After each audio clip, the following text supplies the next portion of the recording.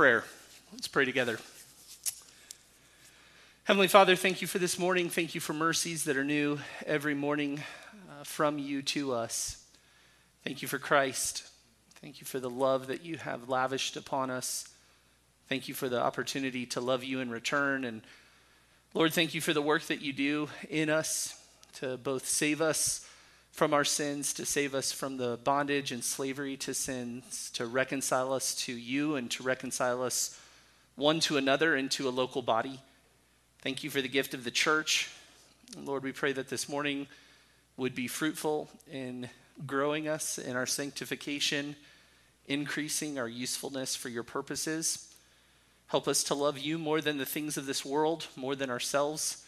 Help us to submit and yield where your instruction from your word is so clear and so useful. We pray that you would get the glory and the honor for all these things, and we ask in Jesus' name, amen.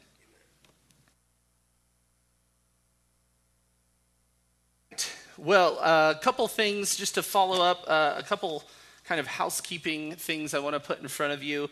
One, on your folder, if you took EQ year one, and your other binder, that resources packet at the end, like the group of pages on the back of your folder, you may want to pull that out and put it in your new folder. So I didn't have Karis make new timelines and the chronology of the Old Testament sheet and all the things in the back. If this is your first time in EQ, you should have those in the back of your folder. And if you don't, let me know. But if you did year one and you have your binder and you have those things at home, transfer them into this one, because in the future weeks we'll be reviewing some of those things. If you lost your binder, shame on you. You don't get it. You don't get any more. We already get no.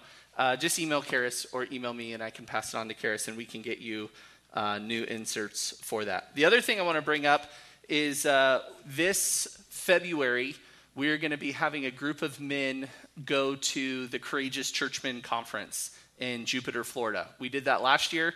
It was, who in here went last year?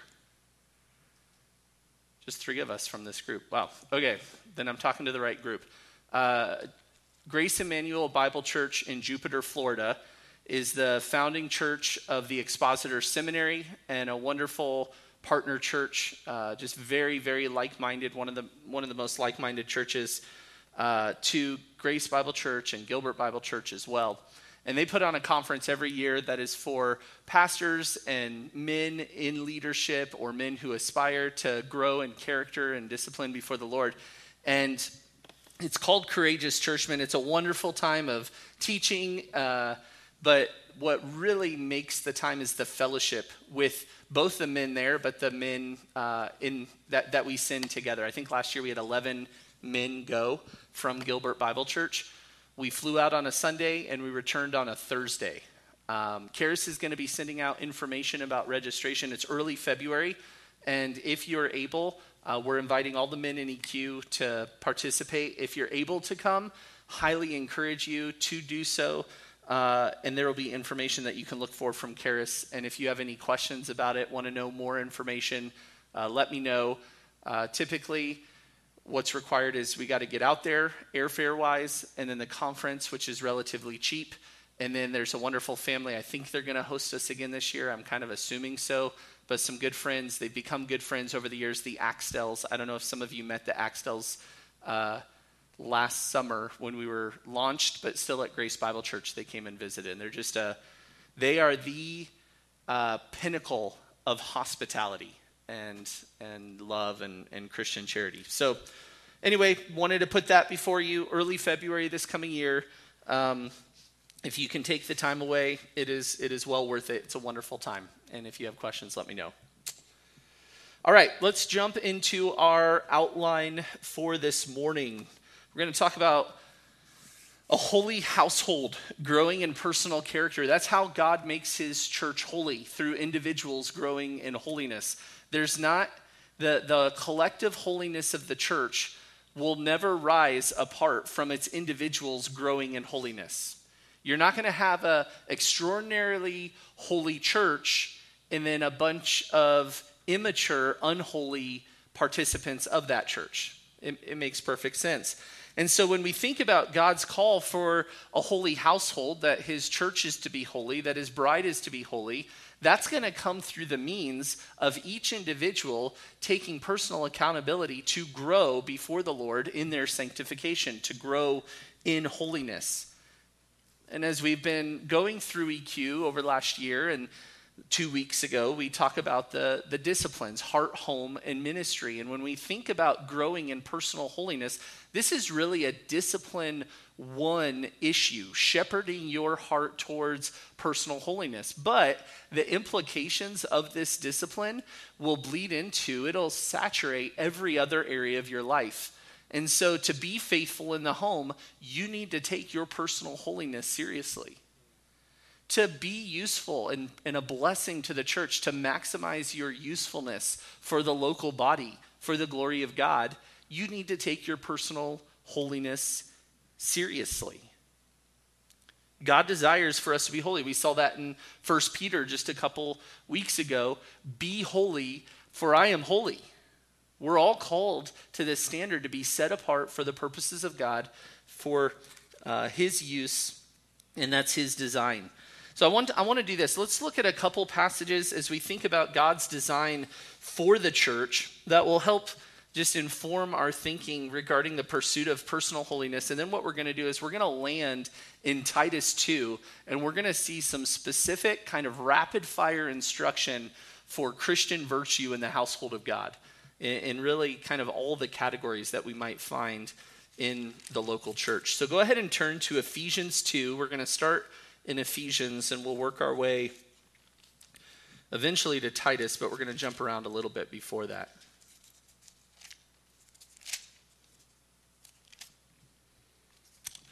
God's design for a holy church. Look at Ephesians 2, verse 19. And we know Ephesians 2, the first 11 verses, 10 verses are a wonderful explanation of the gospel, God's work to rescue sinners, take them from spiritual death to spiritual life. It's all about his grace, his work, his giving of faith in the believer's life. And then if you jump down to verse 19, Paul says, "So then, you are no longer strangers and aliens, but you are fellow citizens with the saints." And we know that word saints is the holy ones, the set apart ones. Every Christian is a saint. You're set apart unto God, a holy individual. And we haven't arrived in the practical holiness, but positionally before the Lord, we've been set aside for his purposes and are of God's household. As a believer, you are of God's household, having been built on the foundation of the apostles and prophets, Christ Jesus himself being the cornerstone, in whom the whole building being fitted together is growing into what? A holy temple. God's design for the church, for his people, is that you are fitted together, you're part of a people, you're part of a local assembly of believers connected to one another, that God is fitting together, forming, building up into a holy temple in the Lord, in whom you also are being built together into a dwelling of God in the Spirit. Jump down to Ephesians 5.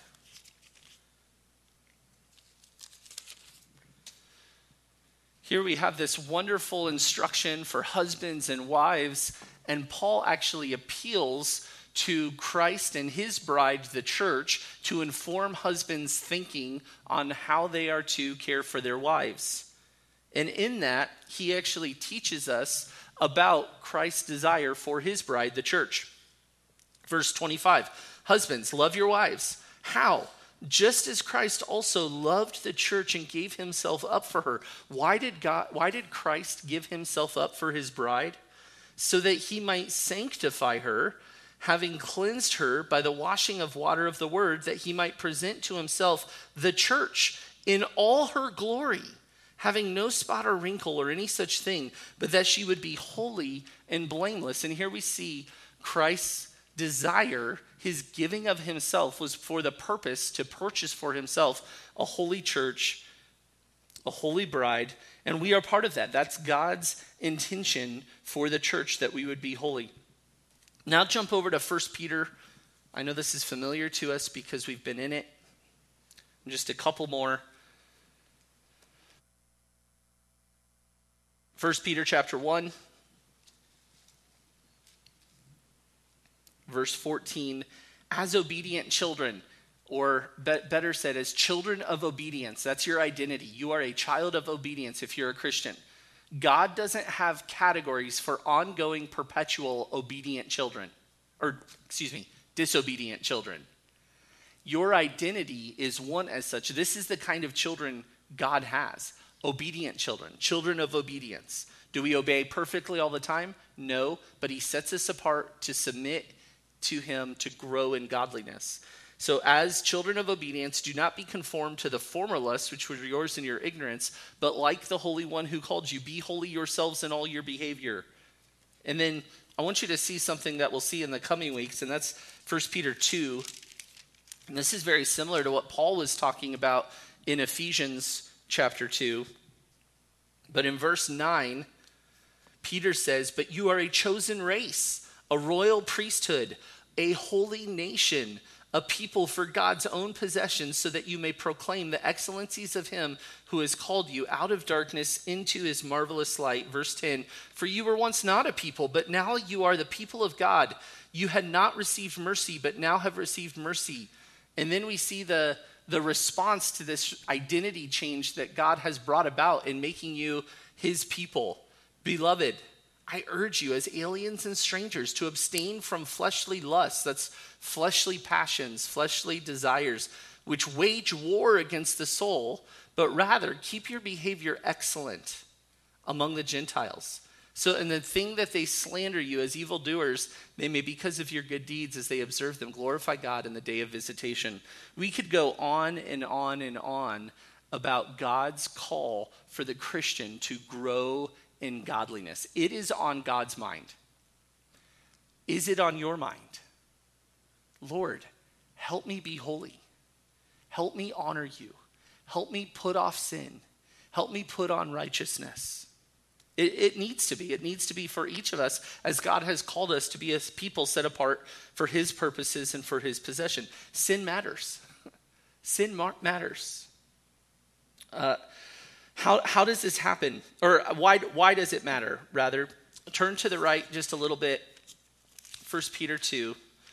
If all we had from Scripture was instruction and God never explained to us why, that would be enough. God doesn't owe us an explanation. You tell your children, put your toys away. Why? Just obey daddy. That would be okay. Like, he's God, we're not. He's Lord of the universe, we're not. We are called to submit. He doesn't owe us an explanation. He gives us one. He helps us understand. First of all, his commandments are not burdensome. They're expressions of his love. We need to embrace his commandments because ultimately they're for our good. But there's also practical implications to whether or not we take our sanctification seriously or to what degree we take our spiritual growth seriously. Look at 2 Peter 1, and I want to read verses 5 through 11. Peter says, now for this very reason also, applying all diligence. Okay, so he's saying get after it, all diligence. Don't moderately go after this. Don't put it as kind of a lesser priority, but all diligence. So applying all diligence in your faith, supply moral excellence. Be godly. In your faith, supply moral excellence. And in your moral excellence, knowledge. And in your knowledge, self-control. And in your self-control, perseverance. And in your perseverance, godliness. And in your godliness, brotherly kindness. And in your brotherly kindness, love. For if these qualities are yours, so if you've applied diligence to this growing of Christian virtue in these wonderful ways of that we just read, if they're yours and are increasing, then what is the outcome of that? They render you neither useless nor unfruitful in the true knowledge of our Lord Jesus Christ. For he who lacks these qualities is blind or short-sighted, having forgotten his purification from his former sins. Therefore, and we see it again, brethren, be all the more diligent to make certain about his calling and choosing of you. For as long as you practice these things, you will never stumble. Here we see the connection of your diligence applied to growing in personal character, personal virtue, connected to your usefulness. Which conversely, what does that mean? If you neglect these things, if you're not applying yourself in diligence, you're going to limit your usefulness. You might actually render yourself useless for the purposes of God. Now, wherever you're at in your sanctification, the Lord has called you to himself. He's given you a spiritual gift. You're called to employ your gifts for the benefit of others, for the building up of the church. There's no, well, I guess I just shouldn't be a part of the church because I'm not good enough. That's not understanding God's word correctly. God calls you to be connected regardless of where you're at in your sanctification. However, sin is destructful. It divides. It brings hindrances. It brings a guilty conscience, not unto condemnation for the believer, but there is the weight of a guilty conscience that is restrictive. And your practical usefulness for God will be increased regardless of where you are. If you're struggling sanctification-wise, God's remedy isn't go clean yourself up and come back to the church when you're good enough. God's design is embrace the church and apply yourself with diligence to growing in godliness in the context of the church so that you will increase your usefulness. Okay, so no pity parties allowed. No, well, I guess I just don't have my life together. I got to get out. I'm useless. Woe is me. That's wrong thinking. That's selfish thinking. That's self-centered thinking. That's rejecting God's wisdom of his means to actually growing you. So don't entertain those thoughts, but recognize the importance of pursuing holiness. And as I just asked, is it a priority in your life? Lord, help me grow. Whatever's going on in my life right now, Lord, what would holiness look like? How can I honor you? These areas of weakness in my life that I know exist, how can I get after them intentionally?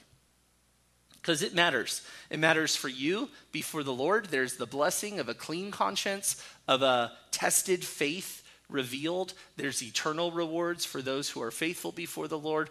Wonderful, wonderful things. But there's also the benefit for the body that you're connected to.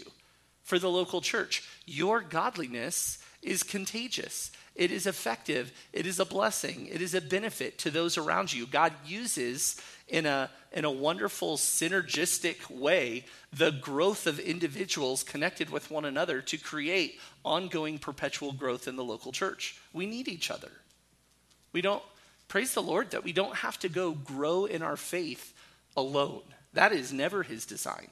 I've just got to get some things worked out in my life, and then I'll be able to step into church. Right now, they wouldn't understand. That's sinful thinking. That's wrong thinking. That's thinking outside of God's wisdom and design for the church. So how does this happen? Let's talk a little bit more about that. Ephesians 4, this is a wonderfully informing verse for us in regards to body life in the church. We've talked about it several times. We'll talk about it several times more. We can't hear it too much. Ephesians 4, verse 16, Paul says, well, I'll start in verse 14. So as a result, we are to no longer be children tossed here and there by waves and carried about by every wind of doctrine, by the trickery of men, by craftiness and deceitful scheming. But speaking the truth in love, we're to grow up in all aspects into him who is the head, even Christ. From whom, so from Christ, the whole body being fitted and held together by what every joint supplies, according to the proper working of each individual part, causes the growth of the body for the building up of itself in love. That's God's design for his church, that we are fitted together under Christ, under the lordship of Christ. We are connected with one another, and when that's happening and each member is functioning properly, we maximize the building up of the body in love. There's an emphasis on truth, sound doctrine, avoiding wrong thinking, wrong doctrine. And what's going to enhance all of this is pastors, elders, equipping saints for ministry, and then the saints, you all, the church, us together, linking arms, joining together, encouraging one another, building up of itself in love. That's how this happens. How do you grow in personal godliness? If you have a path to personal godliness that's void of the church, your path is not God's path. It's just replete in Scripture. His design that you are called to a body, and he uses believers to encourage and bless believers. Romans 12, Romans 12, 1 and 2. Therefore, I urge you by the mercies of God to present your bodies as living sacrifices, holy and pleasing to God. Do not be conformed to the ways of the world, but be transformed by the renewing of your mind, so that you may prove or test what God's perfect will is, so that you might find God's will for you. God's will for you is to present all of yourself unto him. How are you going to grow in godliness? It starts with connection to the church. And it comes from intentional devotion to Christ, saying, my life is not my own. I was bought with a price. My life is to be offered to the Lord for his purposes. All of my ambition, my desires, my longings, I'm setting those aside. I'm also taking thoughts captive, not being conformed to the worldly thinking, which would say, you're the king of your own domain. You're the master of your universe. Your truth matters. Our truth doesn't matter. God's truth matters. If our truth is outside of God's truth, who cares? It's an oxymoron. There is no truth outside of God's truth. God's truth is what matters. And so we need to be conformed to his way of thinking. And that comes through mind renewal. So how does this happen? It comes from being connected to the body. It comes through intentional offering of ourselves unto the Lord, taking our mind by the reins and directing it towards the Lord. Matthew 28, 19 and 20. It comes through disciple making. We are called to make disciples, teaching them to observe all that you've commanded. Who can you think of in your life who has come alongside of you in your walk with the Lord and helped teach you to follow Christ's instructions? What a gift from the Lord. That's a means of God's grace to growing you in your personal character. Who are you interacting with that you are seeking to teach Christ's commandments? This call from Jesus to the disciples, to the apostles, it spans beyond them. This is a call for Christians to make disciples, to be intentional in proclaiming the gospel and raising people up in the Lord. It's not, making disciples does not end at gospel proclamation. This happens in the church. We disciple one another. We encourage one another. We counsel one another. We care for one another. We teach one another from God's word. And we all should have eyes for that, both to be discipled in godliness and to make disciples. That's how this happens. Now, our passage that we're going to land in, I don't think we're going to move from here. Titus 2. And this is where we're going to narrow in on care in the body for each other and what this should look like as we help each other towards personal godliness.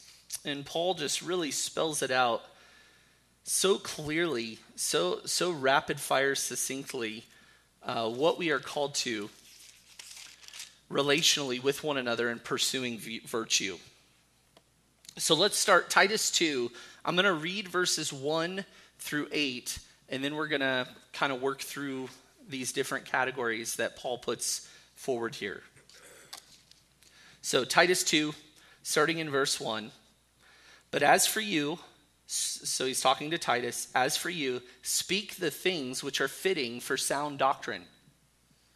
Older men are to be temperate, dignified, sensible, sound in faith, in love, in perseverance. Older women, likewise, are to be reverent in their behavior. not malicious gossips, nor enslaved to much wine, teaching what is good, so that they may encourage the young women to love their husbands, to love their children, to be sensible, pure, workers at home, kind, being subject to their own husbands, so that the word of God will not be dishonored. Likewise, urge the young men to be sensible. In all things, show yourself to be an example of good deeds with purity and doctrine, dignified, sound in speech, which is beyond reproach, so that the opponent will be put to shame, having nothing bad to say about us. Well, as we make our way through, I think it's compelling that Paul starts in verse 1 with an emphasis on sound doctrine. There's not a break in the original text that somehow creates a new context of idea starting in verse 2. Sound doctrine actually produces godly living.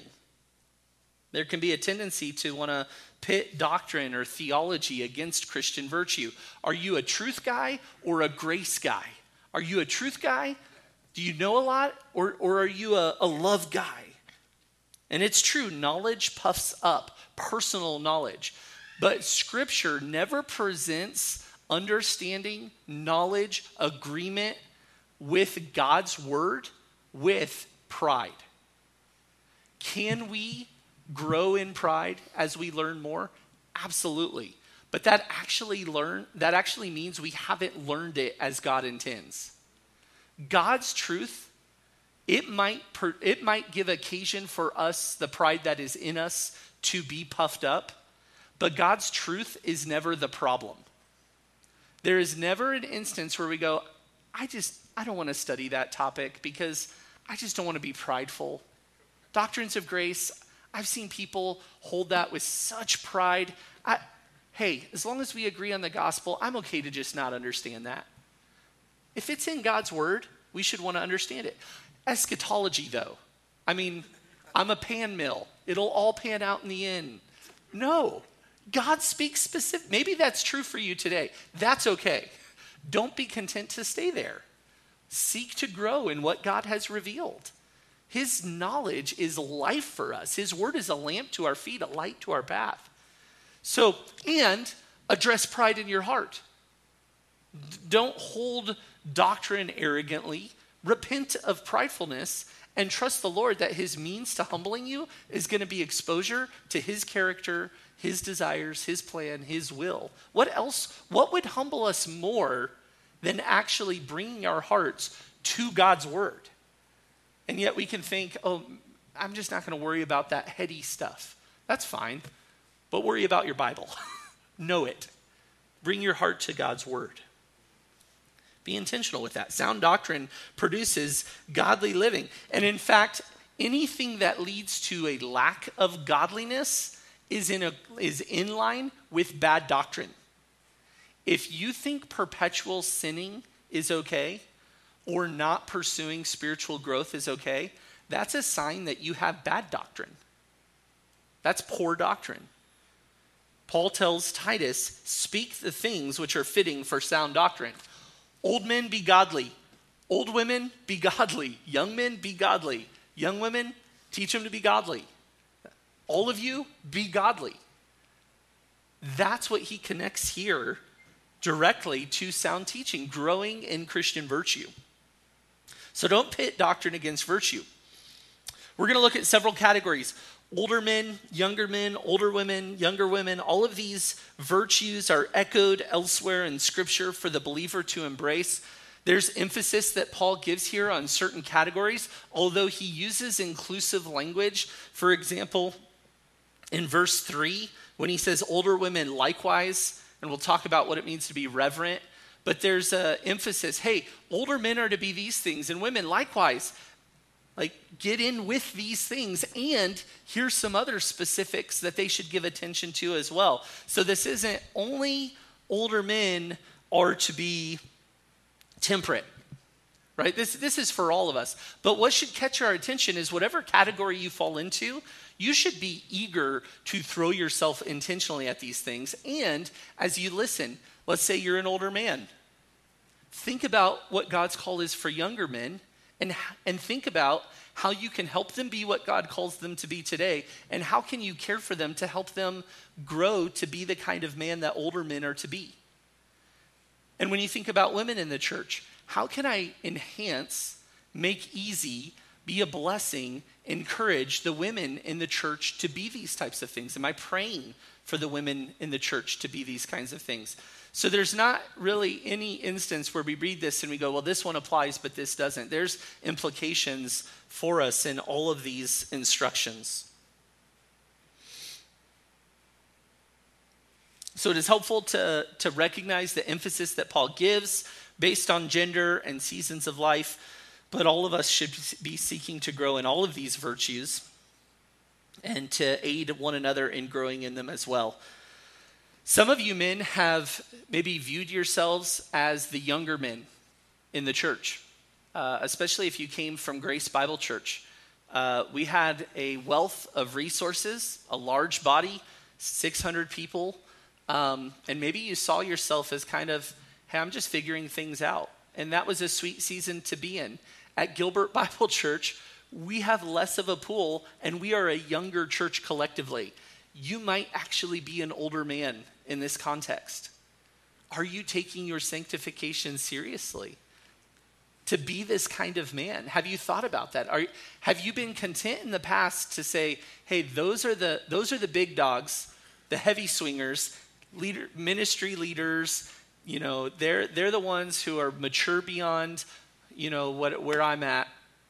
And so I'm just kind of here in my world, and I'll just be faithful where I'm faithful, and I'm content with that. That's great. That's sweet. We need every man to be pursuing an exemplary lifestyle of what God calls these older men to be. We just can't wait around for others to get there. We need to be these kinds of men for the sake of the church, for the sake of God's glory, to maximize our usefulness for his purposes. So, with that in mind, let's talk about older men. So this should be page 2 on your outline. Older men. This word for older men is more seasoned. Typically, for those who are walking with Christ longer, there's a matured sanctification. It's not necessarily only older in age. It's not like when you're old, you need to have these virtues.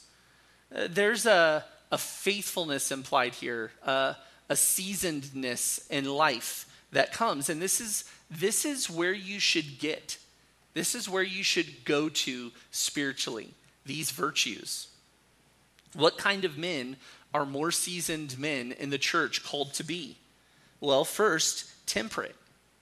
Called to be temperate. This is not a common word that we use in our culture in our day, the necessity of temperance, but it's a priority for the Lord. To be temperate is to be moderate or sober-minded, and not necessarily in regards to alcohol or intoxication, although if you were constantly intoxicated or at all, you would not be characterized as being temperate. But the emphasis here is more just on your mental disposition, that you're steady. You're not easily thrown off course. When a trial comes, you're not undone, rushing to extremes, whether highs when things are good or lows when things are hard. You're measured in your response. In thought and in word and in action, you're self-controlled. You're restrained. You think clearly and reasonably in the face of opposition or trials. And this can be certainly most revealed in stresses, in trials, in temptations, in hardships. Your lack of temperance will come out in extreme fluctuations to either joy or sorrows, to anxiousness, to fear, to, I stubbed my toe, the world is crashing down. It might be reflected in your child breaks something in the house on accident and you lose it and you can't believe they broke this and how could they do it? And all of a sudden your mind is rushing to extremes. You're not measured. You're not restrained. You're not tempered in your response. This can also come out in just passions. You get excited about a specific doctrine And this is what everybody needs to know, and the Lord has called me to herald this truth and impart my wisdom on everybody else, and there's extremes because I read this thing and it's so good. And all of a sudden, you're not temperate in your thinking about the entirety of God's word. I read this in God's word. This is the truth everyone's been missing, and they need to hear from me. That's not a temperate man. Rather, restrained, holding things in their proper place. Temperate. Next is dignified. Older men are called to be dignified. This is respectable. There's a serious bearing in life. And they're able to rightly identify the need of the moment. To be dignified is to understand the context that you're in and be able to respond in appropriate measure. Dignified does not mean lacking humor or perpetually stoic. Sometimes when we think about a dignified man, we think of someone who's just stoic all the time and very steady and sober. And to be a dignified man is not to lack joy, lack humor, lack puns. Yes. No, actually, puns is an unspoken requirement for older men. You need to have puns. Dad jokes are a necessity. But your thinking actually matches the need of the moment. An undignified man is either going to be overly goofy or crass or just have a silly bearing in life, doesn't care about faithfulness before the Lord. An undignified man may have obligations, but who cares if I get there on time or if it happens or, whatever works out. They don't care, or may not be able to correctly identify the need of the moment. Somebody's sharing a sobering, heartfelt truth, and you start cracking jokes.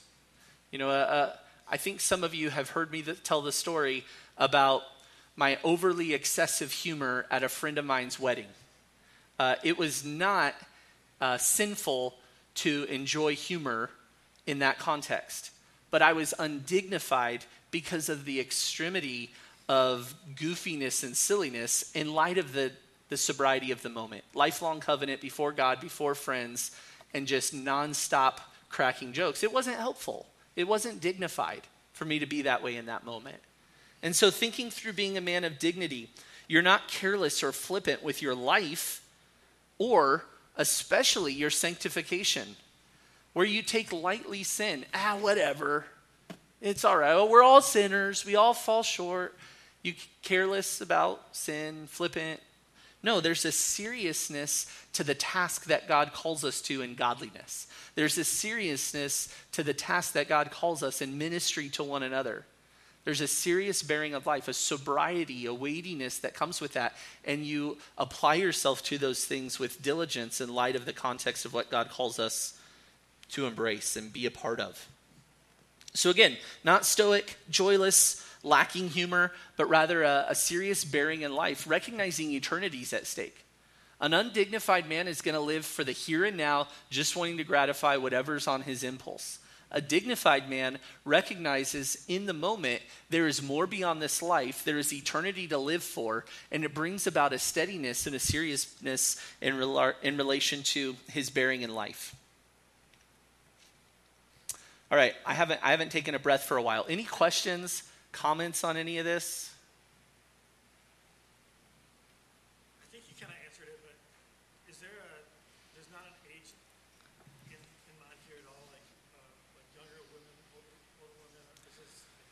So typically, these words were used for older men, kind of in the 60 to 65 range, which was fairly older. That was kind of the category that would accompany this. I don't think Paul's point is so much a specific age. Those over 50, he could have said something like that. I think it's when thinking about the body of Christ, you have older men, you have younger men. Whatever context you're in, there's going to be some that are older, some that are younger, more mature, less mature. And this is kind of what we are growing towards. Women, it was typically childbearing or not childbearing years, was kind of how they separated those terms. And again, I think it's not necessarily that if a woman is still able to bear children, but she's very mature in the faith, she doesn't fall into this older woman category. I think she would. But the terms that are used were used most frequently in those terms. So kind of like 60s for men, childbearing or not for women, for older or younger. Tom? Not that this is a model for how to plant a church, but back in 2003 at Grace Bible Church, my wife was 45 and she was the oldest woman. Yep. She was an older woman. And she was invaluable to the discipleship of younger women, and the growth at Grace Bible Church was slow because we did not have a pool of women who were these things. We had limited. So her contribution was so impactful, and yours as well, because the men were in the same boat. Yep, Rim. In the very beginning, for dignified, can you repeat again your definition of description? It says serious, Respectable, serious bearing in life. serious bearing. Yep, able to rightly identify the need of the moment. And that's helpful to understand what is the context that I'm in. And am I dignified in that context? Am I acting in an appropriate and conducting myself in an appropriate manner in light of the need of the moment? It'd be like your countenance, your disposition, your tone, your behaviors should look different at a wedding than a funeral. Right? And there's certainly, for a believer, is overlap, of joy and rejoicing. But you have enough understanding to know the need of the moment and act accordingly. Okay, next, sensible. I am more and more convinced that this virtue is absolutely crucial and has a contagious effect just on every area of your life. Tom and I have talked several times in counseling each other, or really him counseling me, encouragement of the need for right thinking, and that so much of our distresses, so much of our fears, anxiety, sin, it just all flows out of wrong thinking. And so to be sensible in your thinking has astronomical effects in every area of personal godliness. To say that the opposite way, there's no way of your life, no part of your life unaffected by your thinking. So to be sensible is going to enhance your personal godliness in every area. To be sensible, this is to be in control of yourself. It's to be prudent or thoughtful, self-controlled with the mind. Similar to temperate, you avoid extremes. A sensible person understands what they deserve before the Lord.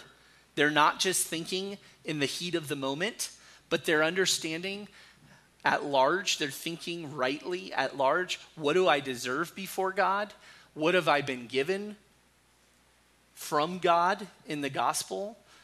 What do I believe about the character of God in my immediate circumstance? And then they respond, what does God call me to in this circumstance? What is he in control of? What does he call me to be in control of? All of those things are going to come out of a man who is sensible. He's going to be thinking on those things. Those things are going to be impacting his thought life, and with that will direct his actions. They're not enticed by the next fad, not enticed by worldly thinking, not overwhelmed by disappointments. Trials take their proper place. In the midst of trials, a sensible person remembers God's intention with trials, his call to consider them joy.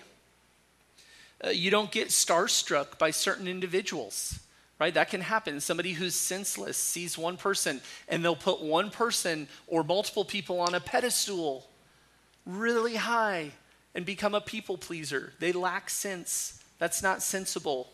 Or they'll think overly disparaging of others, forgetting their own sinfulness and their own need for Christ's grace. To lack sense is just to be prone to extremes in your thinking. A sensible person is able to navigate the pressures and the trials and the hardships of life with right thinking before the Lord, measured thinking, and stability. Sensible. This is actually really the one that is predominantly repeated. If you look in verse 2, you see older men are to be sensible. If you look at verse, where is it? 5, young women are to be sensible. They're to be taught to be sensible by the older women. And then if you look at verse 6, young men are to be sensible. There's just a pretty unique emphasis here on the call to be sensible in your thinking. How do you get there? We're going to talk about more of this on all of these things. How do you get there? Well, prayer, surrounding yourself with other individuals who can encourage you and help your thinking, shepherding your heart with God's word daily to know his truth, to know what God says about himself. You know, when what you've put in your life, what you've put in your mind is what's going to pop out when you're squeezed by the trials and struggles of this world. And so if you've neglected God's word in your life, to think that all of the sudden when you get squeezed, all of the rich truth that God gives to us is going to come out is foolish. If you've been faithful to renew your heart and your mind, to be taught God's word, to sit under teaching, to participate in things like this, to encourage one another, sharpen one another, to read your Bible and expose your heart to God's truth, when the trials and temptations and pressures of the world compress you, we've all felt that. We've all felt those weights that come with the world where you just feel like, oh, man, what do you think will come out of a life that has been faithful to renew itself in the truth of who God is and his faithfulness and his promises and his grace and his mercies and realities like we find in Romans 8 at the end, where he says, if he who did not spare his own son but offered him up freely, how much more will he give us all things? So that when this tragedy strikes, when this hardship happens, when this uncertainty arises, you're not going, God's abandoned me. Wait a minute, he sent his son for me. Before the foundation of time, in love, he planned to send his son for me before I even existed, to be crushed and crucified and take the wrath from God on my behalf. Do I really think he's going to forget me now when he knew me before eternity? Before time began, he knew me. And yet in this job trial, family trial, relational trial, health trial, fill in the blank, whatever. He's going to forget me in that? For a life that has exposed itself to God's word, that's renewed its mind, there's a stability. There's that not being conformed to the ways of the world, but being transformed by the renewing of your mind that takes place, that aids you in standing firm in the midst of those types of things. So be sensible. Pursue growing in this virtue. Next, sound in faith. Sound in faith. And we see this word sound, it's literally healthy, secure, well-fitted. And he applies it to the next three virtues: faith, love, and perseverance. So that sound in faith, in love, in perseverance, all of those, there is to be a soundness for the man of God. To be sound, to be healthy in the faith. You know the teaching of Scripture regarding salvation and the Christian life. You have a healthy relationship with Christ. To be sound in the faith is not just, hey, I'm good at following instructions. There's lots of people who can follow moral instructions. I go to church, I open up my Bible and I read it. I do this thing for the church. I set up chairs or teach children lessons or hold babies. Those are wonderful things. Those don't automatically equal sound in faith. Sound in faith means you are well rooted in the Christian faith, which is founded upon love for Jesus. So doing good things does not equal sound in faith. Good things flows out of those who are sound in the faith, but sound in the faith is actually rooted in relationship with Christ and competency with Christian truth. I'm growing in love for Christ, and I understand Christian truth, doctrine. You have a healthy relationship with Christ and a vibrant Christian practice. You can articulate truth and what it means to follow Christ, and you live both of those things. That's what it means to be sound in faith. Also, sound in love. You abound, you excel in love. To be sound in love, you're healthy in love. Love for God, love for others. You're not prone to hold on to offenses. You're not prone to bitterness. You're not argumentative. You're not pugnacious. You're not prone to anger or outbursts. You are not self-absorbed. To be healthy in love is not love for yourself. And in fact, to be prone to self-love, self-focus, right? And this is the tendency for all of us. We're going to actually talk about this tomorrow from 1 Peter. The tendency that when trials and hardships hit, we put on blinders like a horse, that's pulling a carriage has blinders on where all you see is right here. When trials hit, all of a sudden, all the people that we're called to serve and love around us kind of fades into the background and our eyes get fixed on just our problem. That's a sign of self-love, self-preservation, self-devotion, all of those things. To be sound in love is to be stable in love for others. You're not knocked off track from devoting yourself to others' good. And then sound in perseverance.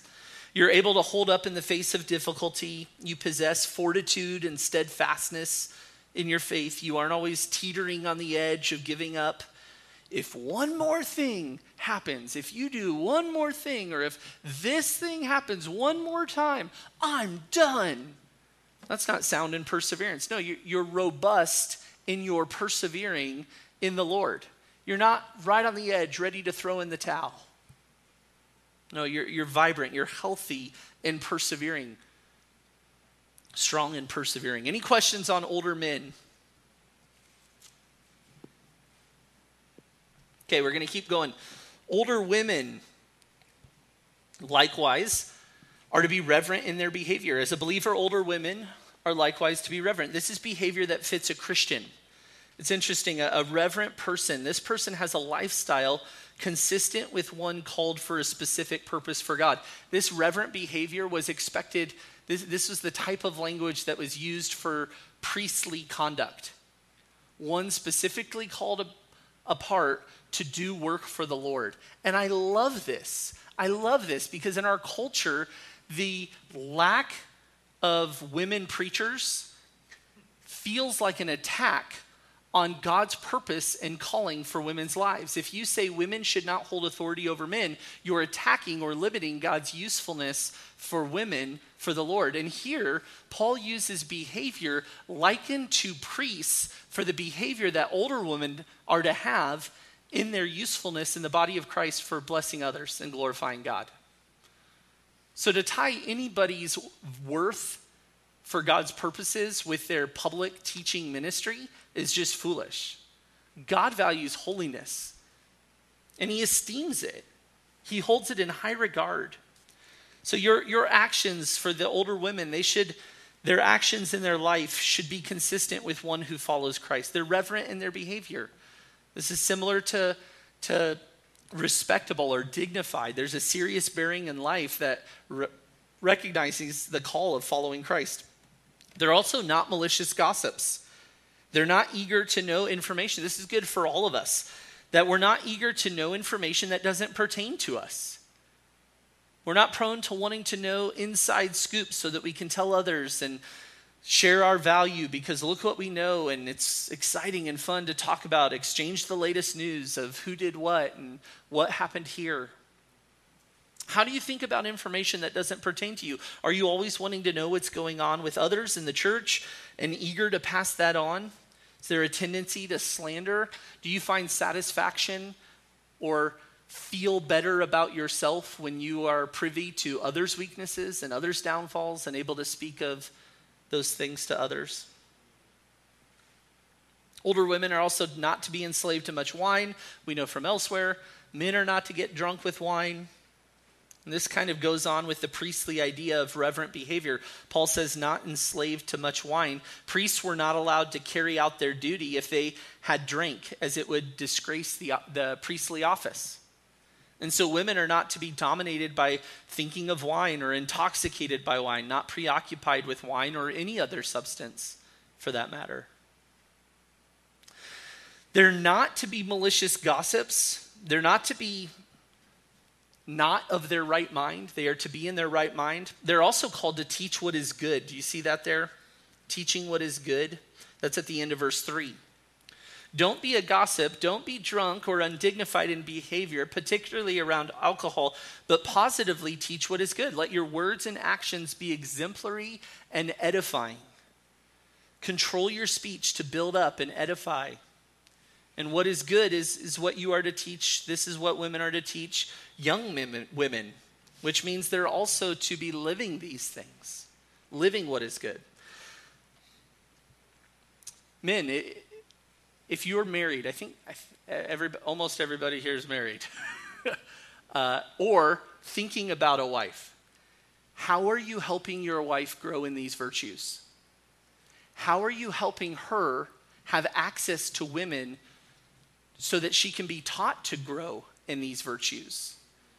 Is your view of your wife as your helper and the caregiver for your children, which we're going to talk about these things in a minute, is it so consuming your priority for your wife that you're neglecting serving and loving your wife by freeing her up to have these kinds of relationships to either help her become this or help her flourish in this, help her teach others to be this? Have you positioned your life to where she has capacity to be able to both grow and pour into others in this way?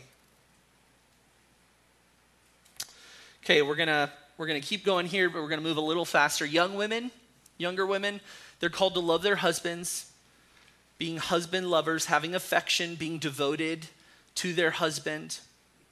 They're called to love their children. They're commanded to love their children. They're to love being a mom.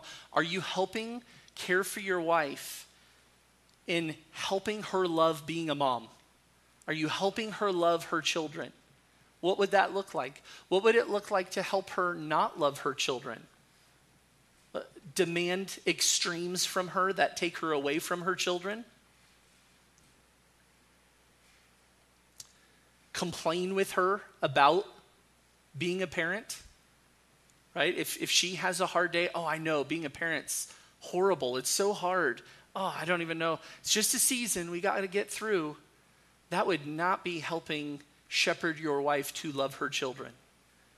Rather, what does the Lord say? Children are a blessing. I know it doesn't feel that way, but the Lord says so. Listen, it's a gift from the Lord to have children. What you get to do right now, what you got to do today, that is such a valuable task before the Lord. Thank you for pouring yourself out for these souls that the Lord has entrusted unto our care. What a gift. Can we pray together and thank God for this gift of being parents? Shepherd your wife to love being a mom. And make it easy for your wife to love you. Pour yourself out like Christ does for the church. She's called to love you, regardless of if you are a bonehead or not. She's called to love you. Okay? That should not be fuel to be lax in your husbanding. That should be igniter fluid on drive to make it as easy as possible for your wife to love you. I'm called to love you, honey. Well, how could you not? Look at me. I took out the trash. I loaded the dishwasher. I folded the laundry. I put the kids down. I disciplined the kids when they needed it. I did a Bible study with the family tonight. I stopped at the grocery store on the way home. Whoa, whoa, whoa. That sounds like a lot. I worked all day. You going to tell the Lord that? Make it easy for your wife to love you. Pour yourself out. Next is sensible. It's not in your notes on young women. And I missed that one. That's my fault. Sensible, again, we already talked about sensible. Pure, chaste, purity of thought, actions, speech. It's to be holy or set apart. What is right? Young women are to be pure before the Lord, godly, holy. They're to be workers at home. This is literally busy at home, busy keeping the home. This is the first area of responsibility for a wife to apply herself to, is to be faithful in the home. Help your wife in her faithfulness in the home, not by demanding her do everything in the home, right? Hey, you're called to be busy at home. That means you do all these things. No, you're to be the manager of your household, be the chief servant in your home, and free up your wife and encourage her and help her embrace the call to be a good worker in the home, to be faithful in that. Kind. Young women are to be kind. They're to be good. They meet the high standard. They're useful and beneficial to others, tempered in their disposition with their husbands, with their children, with everyone. There's to be a kindness, a warmth of love. And they're to be subject to their own husbands, subjecting themselves to their own husbands. There's to be an eager, willing, joyful submission to their husbands whom they love, even when they're not very lovable and not leading as they desire. It's still their call. And again, men, make it easy for your wife to submit to you. Don't use every liberty as a means to tell your wife what to do for your own desires, right? I like things this way. Do it for me. I want the house kept this way. You do it the way I want it. That's what I'm used to. That's what I expect. That's how I like it. No. Well, what is her capacity? You might want the house kept one certain way, and you're actually inhibiting her ability to be a fruitful mother to your children because she's so preoccupied with unreasonable requests. So be reasonable, be tempered, be sensible in your requests of your wife, and advocate and love for her at every opportunity.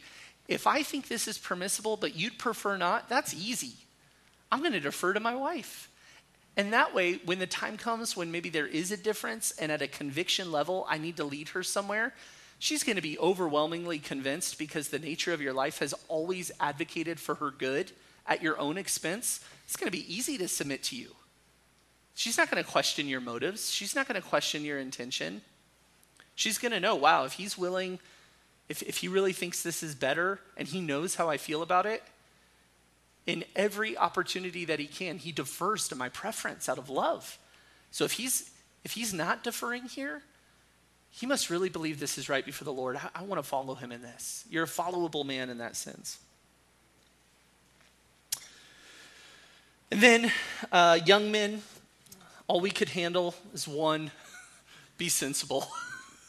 It's comprehensive. Hey, what's the biggest bang for the buck for young men? Don't be senseless. I mean, some of us are still young. Some of us remember what it was like to be young, where we were so prone to extremes. Everything was huge in the moment. I remember time after time, big decisions coming and just being like, how am I ever going to choose? How am I going to make and just being so consumed by every variation of anything in life. Be sensible, be steady, think rightly, align your thinking with the Lord's. And then exemplary living for all. Paul tells Titus, in light of all these things, after all these things, he gets to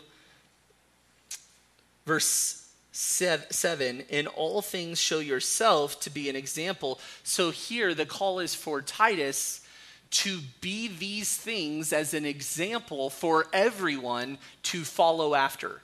So all of us should be these things. Tom, for you and me and Tyler, there's probably specific emphasis as a leader, as Titus was here, to be exemplary in these things, but we're all called to follow in these things, to be an example of good deeds, that's doing good, noble works, excellent works, to be pure in doctrine, teaching incorruptness. Doctrine matters. What Scripture teaches has a bearing on the church. It has a bearing on our lives. We're not just prone to every new fad of doctrine and want to share it with people the first chance. No, we're actually sharing truth. We're grounded. We're restrained. There can be a tendency, and listen, there are good places to say, hey, I've been thinking about this thing and I want to test my thoughts. Can you help me think through this? There are right people and circumstances to do that. If you're testing thoughts broadly in the church, that's careless. Don't do that.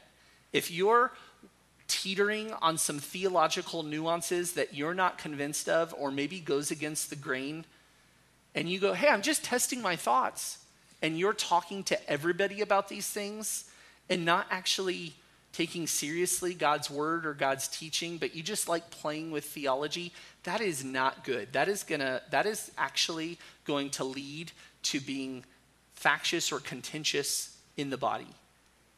Because you're just sprouting out seeds of doubt or uncertainty. There is a context to have discussions. Fellowship group, hey guys, I'm working through some things and I want to be measured in this. Could you help my thinking? I'm thinking through this. Or go to your fellowship group leader, go to seasoned men in the church. Don't go to every person and say, I'm playing with this doctrine, come play with me. It's very dangerous. I've seen catastrophic destruction to people's faith who persisted in that. Purity in doctrine. Dignified, serious bearing in teaching, no room for crassness. There should never be a cursing pastor. We know of one. Cursing pastor, crude. Our words are to be edifying, seasoned with grace, giving grace to all who hear. There needs to be constraint in ourselves, dignified, dignity. Sound in speech, healthy, again, that sound, that healthy word, healthy in speech, sound, which is above reproach. No accusations stick regarding this man's use of words. We see the importance of words. We know that with the tongue, where that goes, the whole man goes. You can start a spark with the tongue that sets forests ablaze and so on. There's to be healthy speech, edifying speech, beneficial speech, above reproach. And what happens from all of this? The opponent is put to shame. There's no accusation that can come against those who are the Lord's. We're above accusations. That's above reproach. Accusations might be spewed, but they don't stick. There's no merit to them. What do we want to be known as a church? Oh, that church is edgy. That church is worldly. Oh, that church loves this or that. We want to love Jesus. Let's be known as the church that loves Jesus. Let's be known as the church that loves people. Let's be known as the church that loves God's word. Let's be known as the church that loves to submit our lives to Scripture and pursue holiness. That's what we're called to. Let's pray. Heavenly Father, thank you for this morning. Thank you for these truths from your word. Lord, undoubtedly, each one of us has been indicted by this instruction. There are areas where we lack and need to grow. I know I have. Help us to pursue these things. Help us to be patient in the process of our sanctification. Spiritual growth doesn't happen all at once overnight, but it takes intentional efforts. Help us to remember the gospel, that there's no condemnation for us before you, for our failures, for our sins. Pray that would be further motivation for us just to pursue godliness and faithfulness. Help us to be useful in aiding one another in these things. Thinking of Jesus' warning that it's better to have a millstone tied around your neck and cast into the sea than to cause another one to stumble. Lord, help us in our own immaturities and sinfulness to not lead others towards that. Help us to follow those who are exemplary, and help us to be followable in our lives. Help us to be useful for your purposes, and we pray these things in Jesus' name. Amen.